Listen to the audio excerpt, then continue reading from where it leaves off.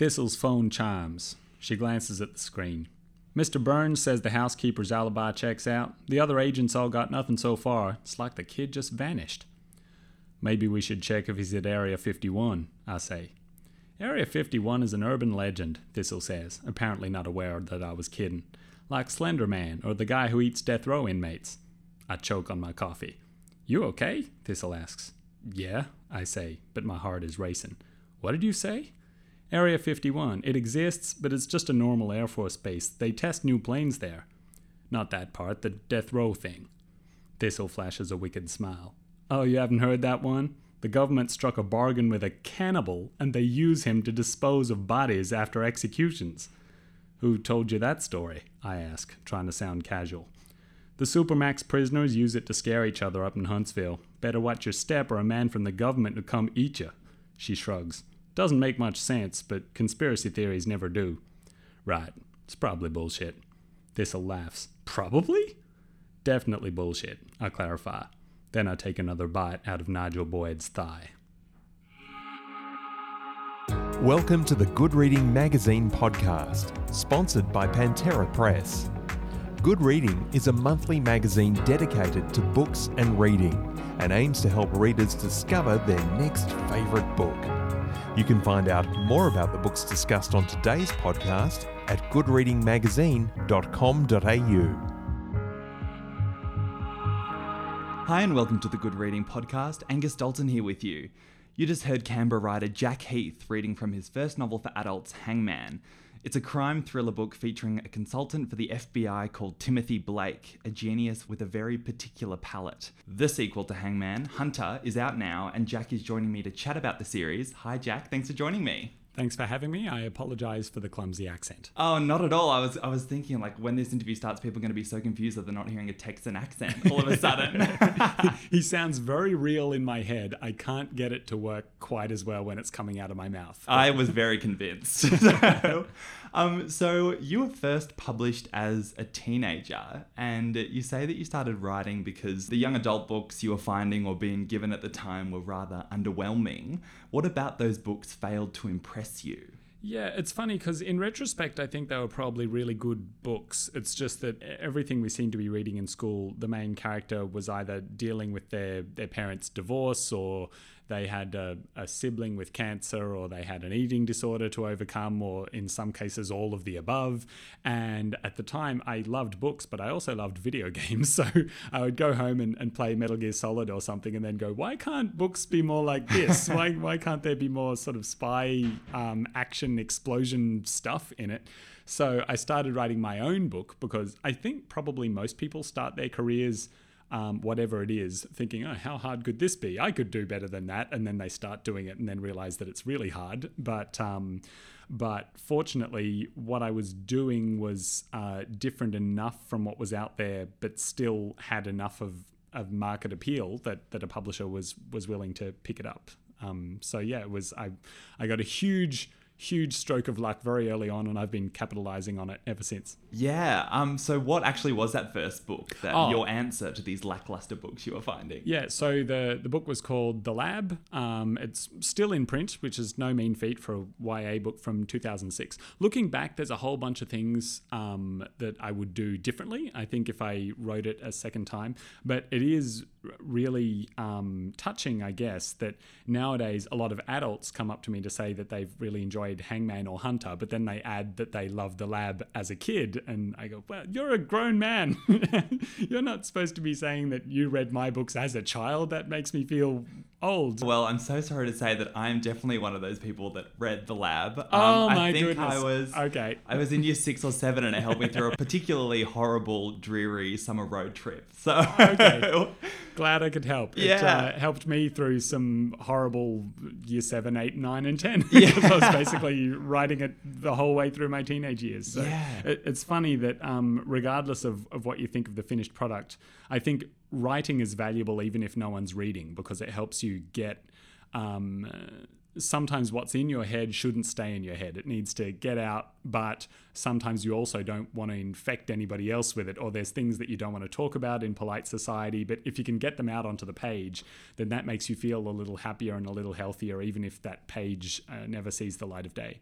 And it's particularly true of Hangman and Hunter. Like there's all sorts of monstrous stuff that happens in these books. They are noir, they are crime, and they're, well, the main character eats people, so Yeah. it's pretty ugly. But I couldn't keep all that bottled up inside my head. I'd go crazy. So I'm just relieved that other people seem to be just as messed up as me, and they enjoy reading the books, and I get to keep writing them. Yeah, well, we'll definitely get into all of that monstrous stuff. But I was curious, were there any books that you remember actually cutting through when you were sort of a young teenager that you still remember to this day that you really loved and made an impression on you? Yeah, definitely. So I read when I was 13 or 14, almost certainly too young to be reading this, I read a book called The Second Trip by Robert Silverberg, where the main character... here's the pitch. Basically, it's set in the future where prisons are so overcrowded that instead of imprisoning people for life sentences, they just erase their personalities, give them a new personality, and release them back out onto the street with a badge that says, like, hey, if you recognize me, I'm not actually me anymore, go away. And so the main character is one of those newly born kind of people. And he used to be a very famous artist.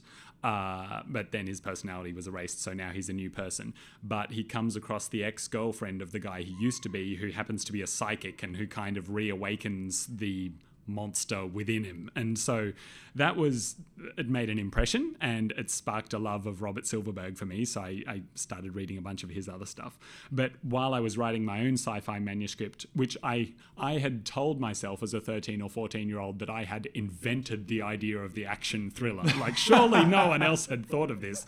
And then my dad gave me a copy of Ice Station by Matthew Riley, and I was like, okay, not only does the genre exist, but Matthew Riley was doing it much better than I was, so I had to pick up my game a little bit. But I also read a ton of Emily Rodda books, in particular the Raven Hill Mysteries, or as they were known back then, the Teen Power Inc. series. So that was kind of my first foray into crime fiction, or if not that, mystery fiction. You know, you set up the cast, you plant the clues, you make sure every clue looks like it's pointing to something different to what it actually is, and then at the end all is revealed. And I picked up those because the first one was called The Ghost of Raven Hill, and I've always loved ghost stories, but spoiler warning, there's no ghost. Oh, come on, false advertising. Yeah, it's Emily a Scooby-Doo Rodda type thing. Oh, Yep. okay. So you've now written over 20 thriller novels for young people, probably closer to 30 now. Hunter is my 29th. Okay, so, cool. Yeah. My next one will be my 30th. I'm going to have a bit of a celebration, I think, although I haven't decided what form it will take. Yeah, hopefully a big one. That's amazing. Well, I nearly quit after about 10, so I'm glad I stuck with it. Yeah. So these books are packed with things like deadly viruses, giant mosquitoes, terrifying monster squids, and man-eating plants. I'm sure you know as the children's author better than anyone that kids can be just as discerning and critical as adult readers. How do you go about taking these really imaginative stories and making them convincing? Yeah, it's tricky. There are a few different things that you can use. So I learned pretty early on that it doesn't matter how realistic or unrealistic something is. What matters is, as you say, how convincing it is. So one of the things that you can do is you can make it outrageous and then dial it back a little bit rather than pushing the other way.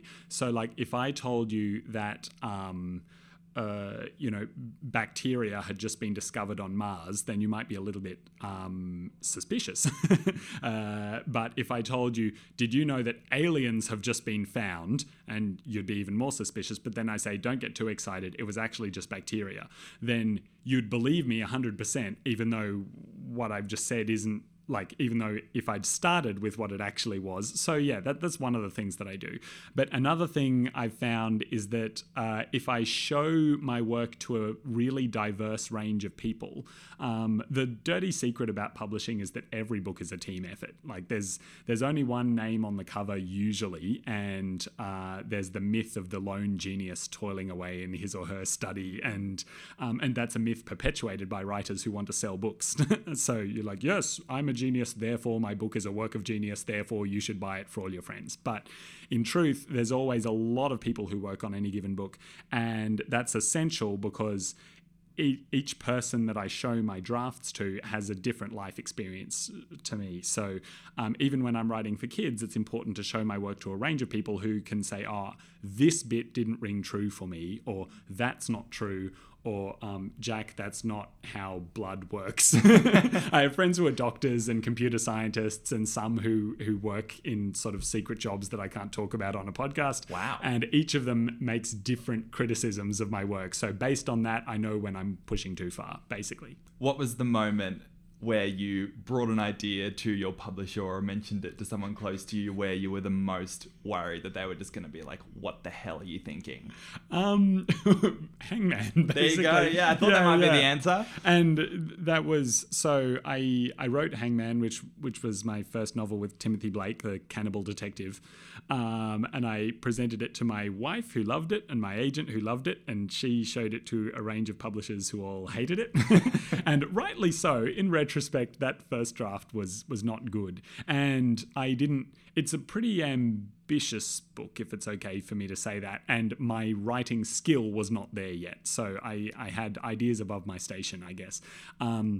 And then over the course of writing a whole bunch more books for kids while also editing Hangman in the background, eventually I leveled up my skills a little bit, and I found a publisher, Jane Palfreyman and Allen and Unwin, who was as insane as I and my agent and my wife are. And she went, yeah, we'll publish this. And I think everyone thought she was a bit nuts too, but then it did better than anyone expected it to. So now I get to write a whole series of cannibal detective books, hopefully. But yeah, that was the one where I'm always trying to shock people, I guess, but I don't want to shock people beyond what can be published and what people can enjoy. So Hangman was the most outrageous, I guess, idea that I've had so far. Yeah, because you actually started writing Hangman in 2008, is that right? Yeah. I started the first draft in 2008, and I took a research trip to Houston, Texas in 2010. And then there was kind of 8 years of editing / leaving it in a bottom drawer because I had told myself that no one would ever publish it, and it was a stupid idea for me to write it in the first place, and what was I thinking? And then January 2008 was when it was published, so almost exactly 10 years after I started. Yeah, what sort of research did you have to do in Houston when you were there? Well, basically I just wanted to kind of have a look around. I was really interested in the language and the lingo, and what I discovered was that there are as many accents in Texas as there are people in Texas, so my kind of howdy y'all vision of what Texas was like was way off, so that was worthwhile. But I stayed with family friends, well, my wife's cousin's husband's parents, so people I'd never met and who were not directly related to me, but who were gracious enough with their southern hospitality to put me up in their home for a while. And one of them turned out to be an ex-detective from the Houston PD, which I hadn't realized when I went over there. And his wife was a former 911 dispatch operator. So they were just full of gruesome stories. My research basically involved just sitting around listening to them talk about their days in the police force. And I got them to drive me out to Huntsville Prison. I couldn't go in, but I could have a look around the outsides and see all the guards cradling semi-automatic rifles standing on the top. And I went to the Texas Prison Museum, which was an interesting experience too. I was interested in listening to recordings of people who had the job of administering lethal injections, all of whom were in favor of the death penalty, but it still haunted them having been the person who had to actually do it. I found that really interesting, and a lot of that flowed through into what became Hangman. So I think people listening to this who haven't necessarily read Hangman or Hunter would have ascertained that Timothy Blake is indeed a cannibal. Yes. What else is he? Tell me about secret's Timothy out of the bag. Blake. Okay, Timothy Blake. So, civilian consultant for the FBI, orphaned, grew up in a group home, so pretty rough background, but having been raised in this sort of desperate, violent environment, he became extremely observant and resourceful and cunning. So he grows up on the one hand with this predilection for human flesh, but on the other hand with this amazing mind. But he's also I didn't want him to be a psychopath like Hannibal Lecter or Dexter Morgan or anybody like that. I thought what was going to be interesting about the book was that he would love to be a good person, and he knows that he's not, but just doesn't have the willpower or self-control to change himself. I think that's what readers embraced really with him. Because in both Hangman and Hunter, there are plenty of opportunities for him to do the right thing. And on the one hand, he very rarely takes them. But on the other hand, he he always is ashamed and guilty about not having done that. So, and I think while very few of your listeners are cannibals, I would hope, all of them will have those things that they've done that kind of wake them up in the middle of the night, and when they go, oh, A, I shouldn't have done that, and B, am I a bad person? If so, no one must ever know. So, yeah, I think that's what people empathize with yeah. Blake. Because I was going to ask, because one of the things that you read often in a review, or you might hear someone say in a book club meeting or something, one of the most common critiques, and I personally think it's quite a lazy critique, but you do hear it quite a lot, people say that they didn't find the character or characters likable. Yeah. So were you particularly wary of making Timothy Blake at least a little bit palatable for the reader, let's say? Yeah, he was kind of a creative writing challenge to myself. I was asking myself what the most repulsive character I could create was, and then still get the reader to, if not like, then at least forgive him, because I'd kind of had this epiphany that the things that make a reader like a character have nothing to do with how ethical the character actually is. So, for example, we like a character who has a skill. We like a character who performs a good deed even if they do it for the wrong reasons. We like a character who feels guilt about their actions even if they keep doing terrible actions, and a bunch of other things. So I thought, how far could I push this? Like how... So the process of writing Hangman and Hunter was just walking a tightrope, like going, okay, I need the reader to still be on board with him, but I need them to be uncomfortable about the fact that they are still on board with him. So with Hunter, I decided to kind of write it backwards. With Hangman, Timothy Blake escalates over the course of the novel. With Hunter, Chapter 2, I think he finds a naked man dead in the woods, and he has no clue how the guy got there, but he can't resist taking a single bite. And that action, I figured, okay, so it's Chapter 2. Any of the readers who are...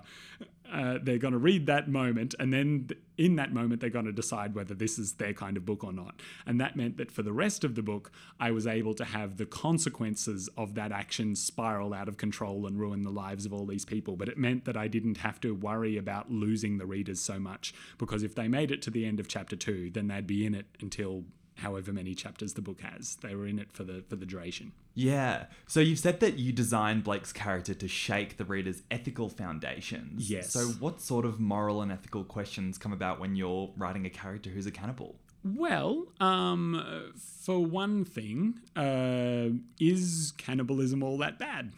I picked it deliberately because it's a taboo, so it's something people feel squeamish about. But in this world when 800 million people are starving, and when in Western countries corpses are fatter than ever before, and I'm not talking about murder for the record, just eating people. And I'm being a bit tongue-in-cheek here because it's something that I would obviously never do. But since it is something that is so far outside the realm of anyone's actual experience, it forces us to confront the idea that is there anyone out there who's unforgivable? Like, is there a crime so bad that the appropriate amount of remorse won't make it right? But also, there's this ethical conundrum of, okay, is something wrong just because you're squeamish about it? Because a lot of people would say, no, I can't do that, that's wrong, and they feel a moment of disgust with whatever it is. But you need to bear in mind that, for example, that's how some people feel about, interracial marriages. Like, they feel that same moment of revulsion or disgust, and that doesn't mean that's wrong. Like, it's something we have to confront in ourselves, the fact that we will sometimes be disgusted by someone else's choices and still have to let them do it. And there's a whole separate thing about eating meat. I mean, Blake specifically in Hunter talks about how, so yes, he eats people, but pigs, feel grief, or cows grieve when their calves are taken away to make milk, and pigs get stressed, and animals feel all these. So it's not a book about vegetarianism. I was going to say, are you admitting that Hangman is like covert vegan propaganda? Well, I would love for it to be, except that I'm not like a real vegetarian. Like, I'm aware of all the ethical and environmental arguments that I should be, but I still walk past like the sausage sizzle outside Bunnings and go, go, oh, I've got to have one of those. So that's the other thing I wanted to explore, the distance between the kind of person I am, or that a reader is, and the kind of person that they wish they were. Like, I wish I was someone who didn't bite my nails, and I wish I was someone who... You see all these diet books out that explain, you know, what you got to do is eat exactly this amount of this, but none of that. And there's that whole sort of secret that's not really a secret, that if you eat lots of vegetables and get lots of exercise, you'll probably be pretty healthy. All of us know that. None of us do it. It's like the difference there. So that was kind of what I was trying to pick apart in both these stories. But ultimately, I'm aware that I'm a thriller writer. So a lot of that stuff got left on the cutting room floor to make room for just an exciting story. And what I like most about Blake isn't necessarily just his ability to make readers uncomfortable. It's the freedom of writing about a person who can do such horrible things. So when I'm writing children's fiction, with each moment in each stage of each scene, I'm thinking, okay, what would make an entertaining story, and B, what would be the right thing to do? Whereas with Blake, I can only worry about A. He can do whatever makes the story exciting without having to worry about... I don't have to feel like I'm a bad influence on the reader. They're adults now. They've made their own choices. Yeah, it's not your problem if they go a bit wild after reading it and get some start strange ideas. Eating people, yeah. Oh, God, why did I say that on there? Would you mind being eaten? Assuming I was already dead? Yes. No, that's okay. Yeah. I figure that's... It seems very weird and wasteful that human beings have to be outside the food chain or something like that. Like when we die, it's not even like we get buried for the worms to eat. It's like, no, I want to be pumped full of chemicals and then turned into toxic ash, so nothing can ever gain any form of nutrition from me ever again. So no, I figure there's a lot of hungry people and animals in the world. If my body's gone and no, I'm not using it anymore, people can do whatever they want with it. Yeah, I guess it's kind of instinctually so creepy to think about that, but then there's also something sort of comforting about, like, if you came to nourish some, like, I don't know, litter of baby foxes or crows or something. Yeah, sort of the circle of life, as Yeah. Mufasa would once have said. And it's weird because I'm writing this kind of book because when I started Hangman, zombies were very much in vogue and very much in my mind. Like, I was obsessed with the Resident Evil novels as a kid, and then the games. Are they novels? Well, there were novels that were written based on the games. Oh, so cool. I used to really like those. But I also used to have recurring nightmares about just running away from a horde of people who wanted to eat me. And as we were saying just a minute ago, sometimes getting something... I stopped having the nightmares after I started writing Hangman, because it was out of my head and onto the page. And the idea of, instead of writing about how horrifying it would be to be eaten, writing about the person doing the eating instead means you're kind of taking charge of that fear. You're taking control. And now that I'm saying this out loud, I realize I have all sorts of fears and phobias. So I just need to to write a novel about each of them, and then I'll be fearless, and everything will be fine. I can sleep again. Yeah. That'd be great. Yeah.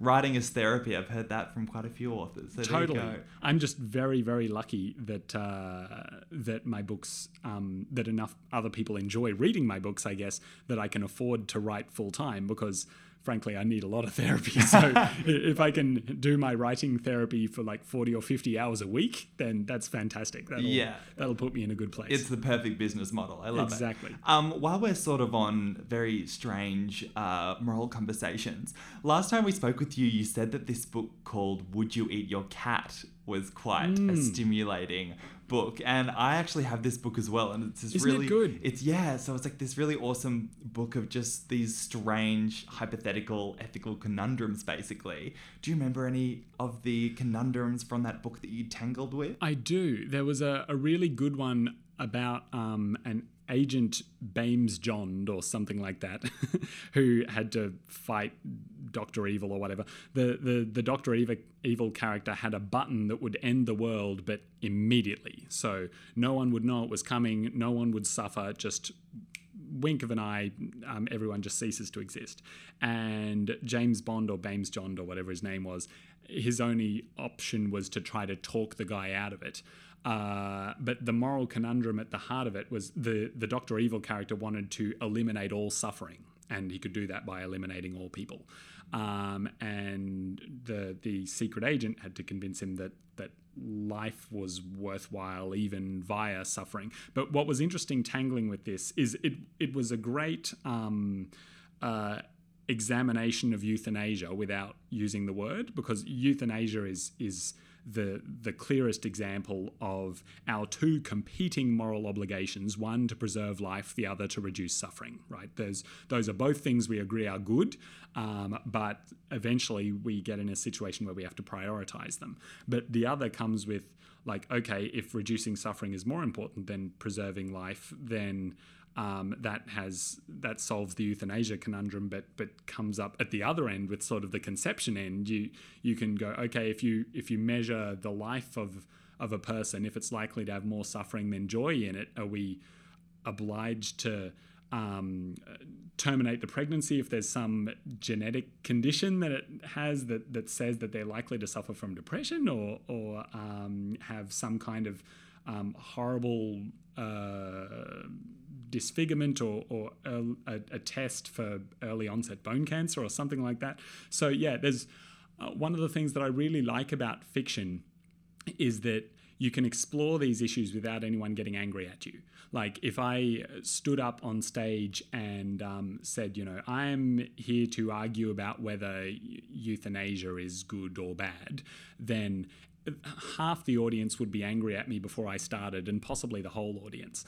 But if I write a novel about whether our obligation to preserve life, or if it's about Dr. Evil about to push the button and James Bond having to talk him out of it, then people are facing the same conundrum, but their sort of tribal reasoning is bypassed. The fiction can get to the truth without aggravating our impulse to be on the same side as all our friends, if that makes sense. Yeah, definitely.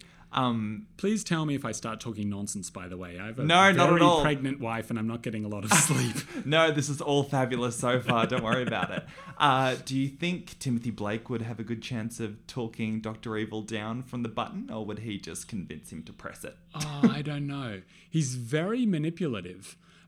And he's an accomplished liar.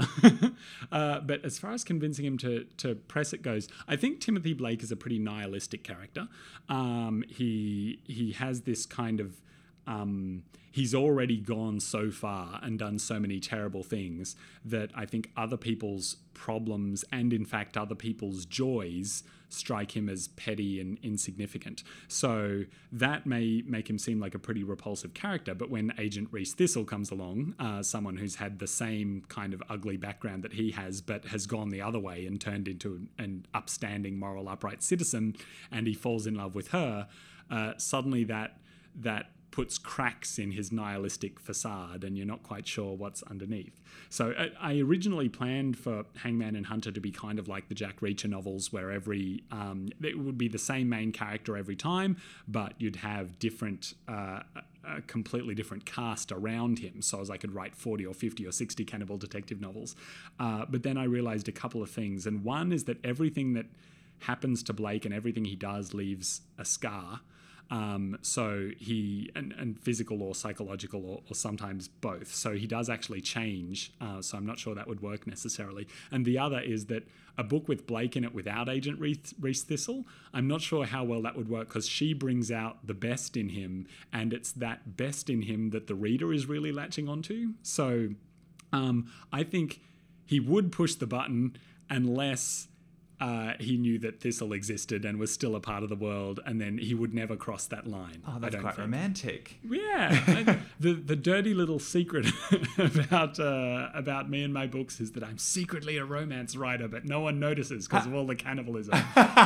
It's a love story. It's Romeo and Juliet, but Romeo wants to eat Juliet. No, it's Twilight, but Bella doesn't know that Edward is a vampire. It's I don't know what it is. I think you've also described these books as just like a Lee Child, except the main character just wants to eat everyone. So yeah. It's funny because Jack Reacher is actually, I'm a fan of Lee Child, so I hope he wouldn't mind me saying this, but Jack Reacher is actually a less ethical person than Timothy Blake. Like, the people Blake eats are dead already. He's not the one who killed them. They were not killed in order to be fed to him. He just kind of takes what's not needed anymore. Whereas Jack Reacher has a body count of 70 or 80 people by my count, most of whom were murdered, some in self-defense. But as happens in almost every book, Jack Reacher says, you got to get your retaliation in first, and then just murders someone who looked at him sideways. So I think it's funny how it's that squeamishness thing again. So people are squeamish about Timothy Blake because he eats people, but we embrace the Jack Reacher character as this kind of... no one ever makes this comparison, but Jack Reacher's a bit like Doctor Who.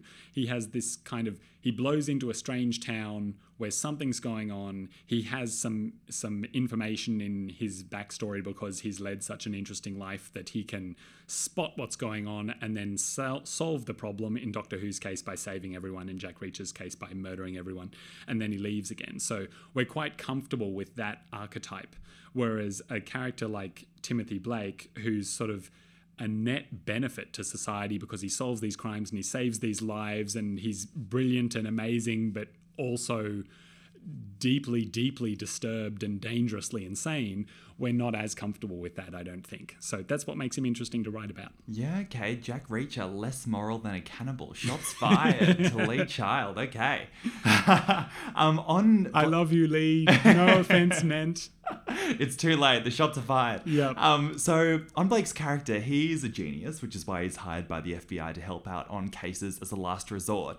And what I really loved about reading Hangman is that there's a few parts where he's walking in and analysing, a scene or memorising something, and you actually sort of go into his brain processes and into how that analysis or that memorisation works. Like, you actually sort of reveal some of his tricks, I guess. Yeah. Did you do any research into how people with extraordinary memories like that operate? I did. So the first thing that I read was an article somewhere about how photographic memory may not actually exist. Like, that it might be something that is sort of made up by Hollywood, and the people who claim to have it don't really have it. And I was like interested in that because at that stage I knew that Blake had to be brilliant, but I wasn't sure exactly how and what abilities he was going to have. So then I read a wonderful book by Derren Brown, of all people, called Tricks of the Mind, which is the closest I think Derren Brown's ever written to an autobiography. And it's an interesting book for lots of reasons. It's very funny, very entertaining. But there was a chapter on memorization techniques that struck me as really interesting. Do you actually remember any of the things that you use those memory techniques on, or were they not quite that good? I remember some of Derren Brown's examples, actually. Yeah. It's this weird thing where, so he had a story involving having to remember someone's hotel room number and imagining that a person had a doormat under their nose instead of a moustache, because the room number translated to nose mat, or NSMT, which an N was 2 because there's 2 downward strokes on an M, and then S or Z are both 0 because there's this kind of Z or S sound at the beginning of it, and then 3 downward strokes on an M, so it was 2, 0, 3, and then a T, so that's a 7 because they look similar. So there's this weird thing where now I know forever the hotel room of someone I've never met, just because it was in this book, but like 203T, that could follow me around for years. So when I read that and realized how much, it's not just that we have so much brain space that is impressive, it's how often turning something into a story or a memorable image or sensation burns it into your brain in a way that's very difficult to scrub off later. So that's not useful information for me to have, that room number. But the fact that you need to construct a mental image to make that work gave me lots of opportunities to show how disturbed Blake was. Like that initial image of him of him imagining his boss shaving off his own flesh to reveal the bone, just so as he could remember the guy's social security number, that kind of thing. And I also have in my head somewhere a list of, I have a mental image of myself kind of squashing a cabbage with my bare feet with some butter in it. And I've never done that. But at some point, it means I needed to go to the shops to buy butter and cabbage. And but again, you can't erase this stuff. That's there forever. So that's the other reason you don't use it for shopping lists, because once you've done the shopping, you don't want the mental image there anymore. But anyway, so to long-windedly answer your question, I'm not Timothy Blake, and I don't use the techniques that he does most of the time, but I do kind of have a nihilistic streak. So whenever I find myself kind of looking at the world in this very uncharitable, look at all these happy people caring about these things that don't matter kind of way, I go home and I pour all that into the Blake manuscript that I'm working on, and then I have a much cheerier disposition. So again, writing as therapy. Yeah, absolutely. So what's the actual main crime in Hangman that Blake is using these techniques to solve? Oh, so in Hangman, Blake, so a 14-year-old boy has been kidnapped. His mother is distraught. The father isn't in the picture. The boy is being held for ransom, and Blake has to try to find the kid before the deadline. And he succeeds, but then another kid goes missing, and the other kid looks really similar and doesn't come from a privileged background, and Blake starts to wonder if the money wasn't the motive in the first place after all. And in this second case, the FBI doesn't care as much because it's not some rich kid anymore, so who cares if he goes missing, but Blake thinks he's onto some kind of conspiracy. And in Hunter, the crime, at the beginning of Hunter, Blake is working, he has kind of a side hustle disposing of bodies for a crime lord, which is a natural fit because they're producing a lot of dead bodies. He's someone who eats bodies. It's a match made in heaven, basically. Perfect. It's like Uber Eats. Yeah, exactly. But when he finds that body in the forest that he wasn't supposed to see and takes a bite out of it and then realizes he's just left his DNA on it, and so he therefore has to take it home to his freezer, then he gets called in by the FBI, who are looking for a missing man, and Blake realizes pretty quickly that the guy they're looking for is the guy he just took a bite out of. So he needs to A, work out how the guy died, B, work out who, if anyone, killed him, and C, work out who he can frame. So as the FBI, in particular Reese Thistle, who Blake is in love with, she, and who is not necessarily in love with him, she's an exceptionally good cop. So Blake is concerned that she will follow the dead man's trail all the way to his freezer if he doesn't somehow sabotage the case. But that's difficult because it means that he's in the position of lying to the woman he loves as well. So yeah, there's a lot of threads going on. I read that you never meant for Hangman to have a sequel. So what was it that resulted in a sequel being written? Was that this character having his teeth in you and not letting go? I'm so sorry for all the puns. I just can't help it. No. Please do. They are very much to my taste. I think with so Hangman ends on the moment of Blake being offered this body disposal job, and I just thought that would be a cool ending. It wasn't supposed to be a cliffhanger setting up a sequel. That's not how I really work. But when basically what happened was I wrote the book and I published it, and it was a big success, and then suddenly there were some Hollywood producers interested in making a TV series. But when I talked to them on the phone, they said, but we're going to be pitching this to networks, and they're going to want to know what happens in series 2 if series 1 is a hit. So I wrote a synopsis of episode by episode of series 2 of the Hangman show, and the Hangman show never got made. It still might, but it hasn't happened at this stage. But just kind of on a hunch, I showed my publisher the synopsis of series 2, my book publisher, and then said, hey, if this were a book, would you be interested? And they said, well, the first Cannibal Detective novel has been surprisingly successful. Turns out there's way more of an appetite for that than we thought there would be. So yes, you can absolutely write a second one. So that's what gave me the opportunity to write Hunter. which I think is a little leaner and meaner than the first one. Oh, maybe not meaner. They're both pretty mean books, but the fact that the first one was written over a period of 10 years and the second one was written over an incredibly focused kind of 6-month window means that I think the threads of Hunter maybe tie together a little bit better. And I'm hoping that if I get the opportunity to write book 3, and I gather Hunter is already selling really well. It's only been out for a week, but the early signs look really, really good. So just maybe I'll have an opportunity to write a book 3 that's better than them both. Well, Jack, thank you so much for chatting to us about this series. It's absolutely fantastic, and don't just take my word for it. Hangman was one of Good Reading's top-rated books last year. Woohoo! So I encourage readers to track down a copy along with Hunter. I'm sure you'll devour both books with the gusto of Timothy Blake chewing on a serial killer. Thank you very much. Thanks, Jack. Thanks for tuning into this episode of the Good Reading Podcast. Hangman and Hunter by Jack Heath are both published by Allen & Unwin.